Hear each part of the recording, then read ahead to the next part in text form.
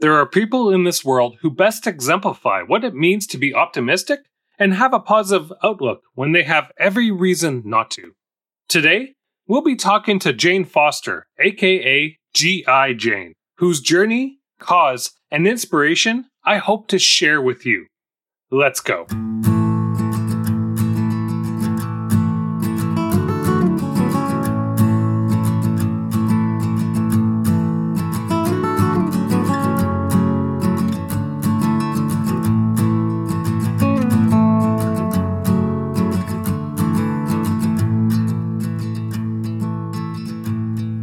Hey you, pull up a seat.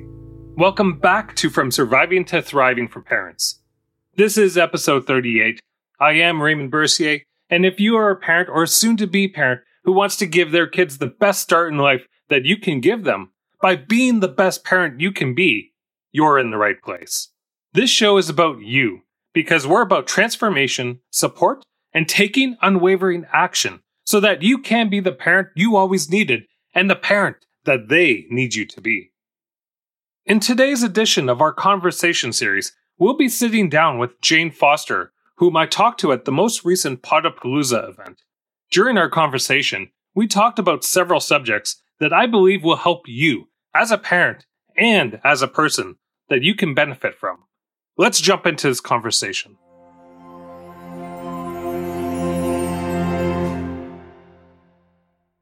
Jane Foster, aka G.I. Jane, is the president of the G.I. Jane Presentations. She relays real-life stories of joining the U.S. Navy and intercepting Morse code from the Russians during the Vietnam War.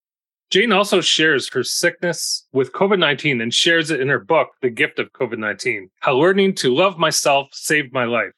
Jane's high-energy, positive mindset and compassion motivates her audience to take action.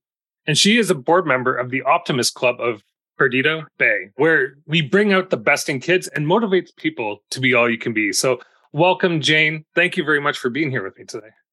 Well, thank you so much for having me here today. I am so excited to be on this podcast. It's fantastic. So we're here at Podapalooza today. Would you be willing to share with us a little bit about your journey, like the major points that you've experienced? The journey. Wow. That's a mouthful right there. It started out being raised in Indiana, a difficult childhood.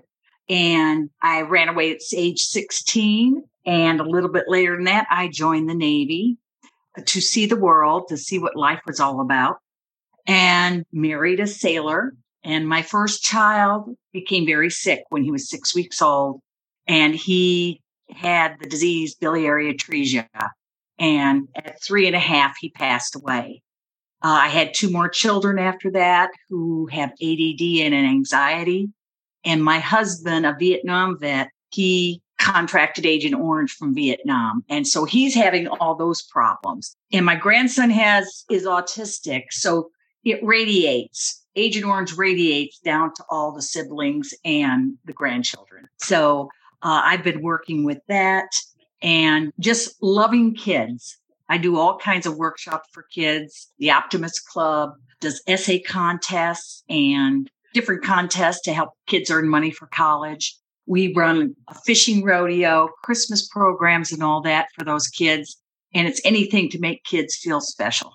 That's fantastic. And really, this world really needs more of that because a lot of struggles for the kids comes down to that feeling that whether they're not enough, whether that they don't feel confident in themselves. And as you talk about, that self-love, that's one of the big transformations that you had in your life.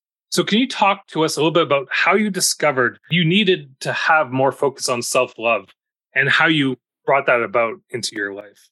Oh, it came late. It came late just 2 years ago. I contracted COVID and I was sick for 3 months, lost the use of my left eye and the use of my left knee. It wasn't a stroke, but it impacted my body and it took a long time to get rid of it. And during that time, I realized I was always taking care of everybody else, but never taking care of myself. I never put myself first. As a baby boomer, a lot of us are told, take care of everybody else, and you're at the bottom of the totem pole. And so I learned to put myself first, to keep myself healthy, because if I'm not healthy, I can't take care of anybody else. So I've learned a valuable lesson, and so many people so many women don't put themselves first on that list. Definitely. And I think that's a struggle that a lot of us really suffer from. And it goes back to what I talk about. It's that there's a big thing in society that shuns us for putting ourselves first, for being, the way I like to put it, selfish. Selfish. Yeah. They say you're being selfish. Yes. Exactly. Being selfish. It's not being selfish when you put yourself first, because you can't give your best to the rest. So it's amazing that you were able to at least find this within you. Now, how were you able to develop this type of outlook when you've had all this going on, with your struggles with COVID, with your husband's struggles with Agent Orange, and obviously the traumatic impacts that's had within your family? How were you able to look beyond all of this negative stuff that inundates around you and be able to focus on the better side, the more positive side? I think it's a one word, God. I have seen his miracles happen. My husband has had over 30 surgeries and he is still alive.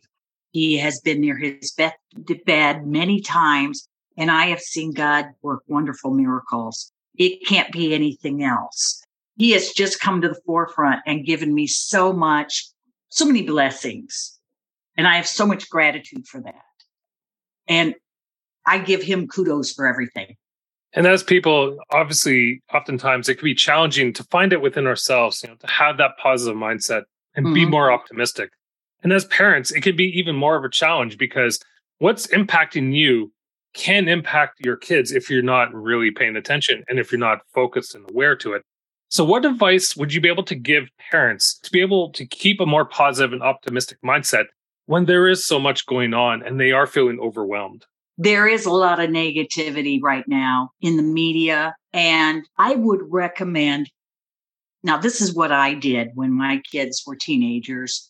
I created a time where we would sit down and have a talking stick. I don't know if anybody's done that, but the talking stick is where only the person holding the talking stick could say anything. And my son and I used to be, we were two peas in a pod. We were just constantly at each other. And I got a jar. And when one particular episode, when he really pissed me off, I just stepped away, wrote down on a piece of paper what it was, and put it in the jar. So on Sunday, when we sat together, I was able to talk about that situation without any anger in my voice. I can logically talk to him, be cool about it, and tell him how I felt and what I want him to do. And he was able to reciprocate. That's a great advice. And when you are able to put those types of situations where you feel like you are getting heated and you feel like you're getting triggered because of it, and allow it time to be able to just settle, get those emotions out, because emotion is really challenging to be able to overcome because it's energy in motion. So having those types of tools are really great. Working with kids, what are some of the tools and techniques that you've used to be able to help them become positive, have that positive mindset and learn it? Because at an early age, with all the media and all the programming around us, it can be really difficult for kids to be able to focus on the positives when they're being bombarded with nothing but negativity or fear or anything else that's really impacting their journey. Well, when my son used to he's always negative. And I would say, okay, what's one good thing that happened today? Just one small thing that happened today. And try to get them in that positive mindset of, this happened. I woke up and had a good breakfast today.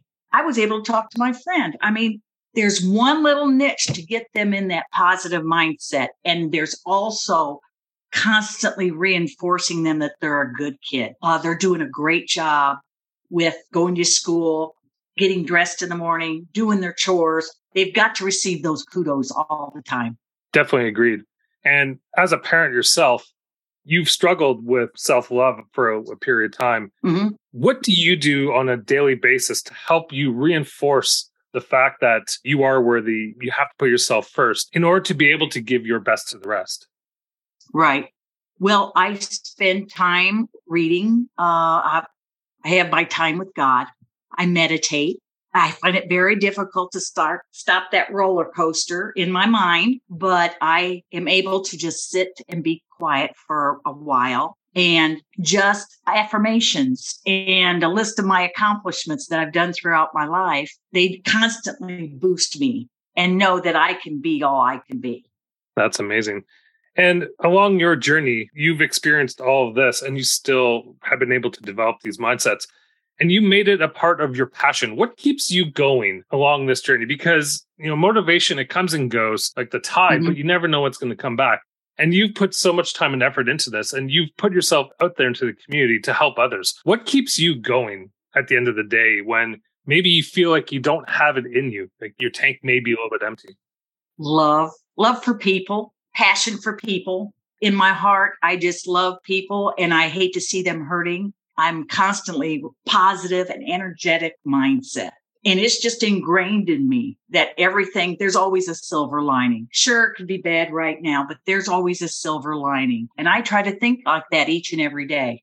Definitely important. Have you ever used a gratitude journal at all along your journey? Oh, yes. First thing I do in the morning is thank God for getting up, but also thank him for different things. I mean, a gratitude that I had breakfast, that I have food on the table, that my children are fine. My husband is good today.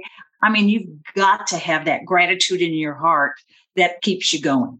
And over the next 5 to 10 years, the more you work with people and the more you help them develop, where do you see yourself moving forward? What do I see myself moving toward to? Well, just doing more podcasts, helping kids, probably going overseas and helping children in Africa, just being someone that touches people and let them know they are worthy, that they are loved. That's definitely the message that a lot of people in this world need to hear, because we get pushed down so often and people need to understand that they are unique. They are worthy. They were born worthy. The scientific odds of being born is 1 in 400 trillion. So it's not random that we're here. We're all here for a reason. We're all born worthy. Yeah. And he made each one of us unique. We're not like anybody else. So we have our own unique personality and behaviors. And God doesn't make junk. None of us are junk. Exactly. Now, what was the best advice you've ever received along your journey? And this may be a tough question that has helped you get to this point. Fake it till you make it.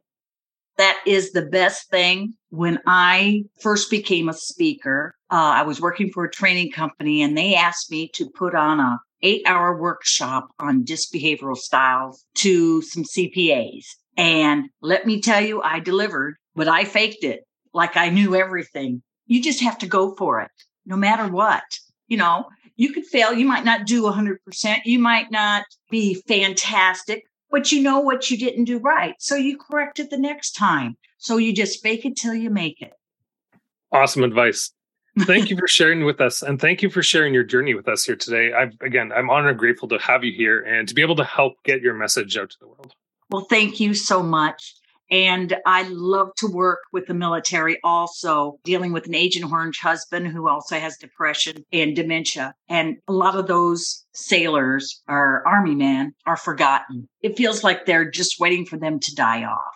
And it's sad to hear. It really is, to see all those guys that were sprayed with Agent Orange go downhill. They definitely deserve better. And hopefully by, getting the word out, spreading your message, we can hopefully shine more light on this and get them the support that they need.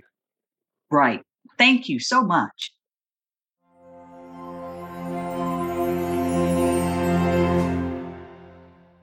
Thanks again, Jane, for sitting down with me and sharing your journey with us. And I hope that you were able to find a takeaway from this great conversation and use it in your everyday life. And if you did, I would love to hear it.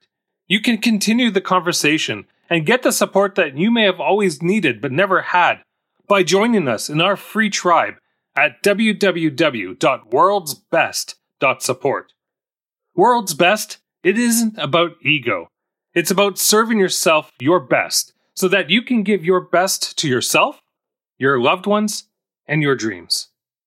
And that's it for this week. Thank you for putting yourself first and being here with me. I'll see you next week. Until then, just remember, you're just one unwavering action away from a completely different life. To the journey.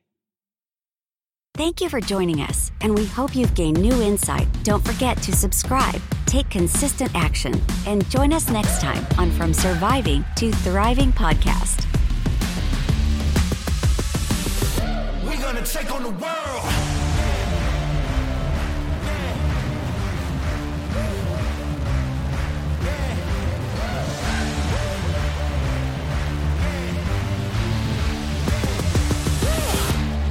Take on the world.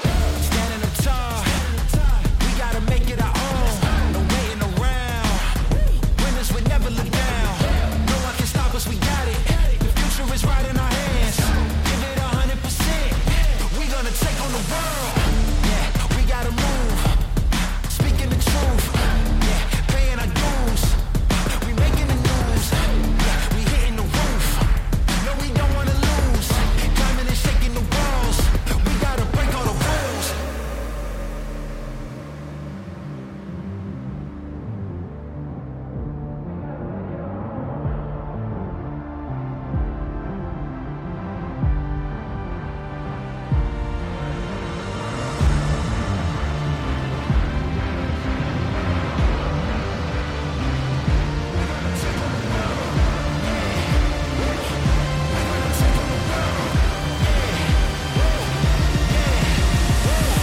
We're gonna take on the world.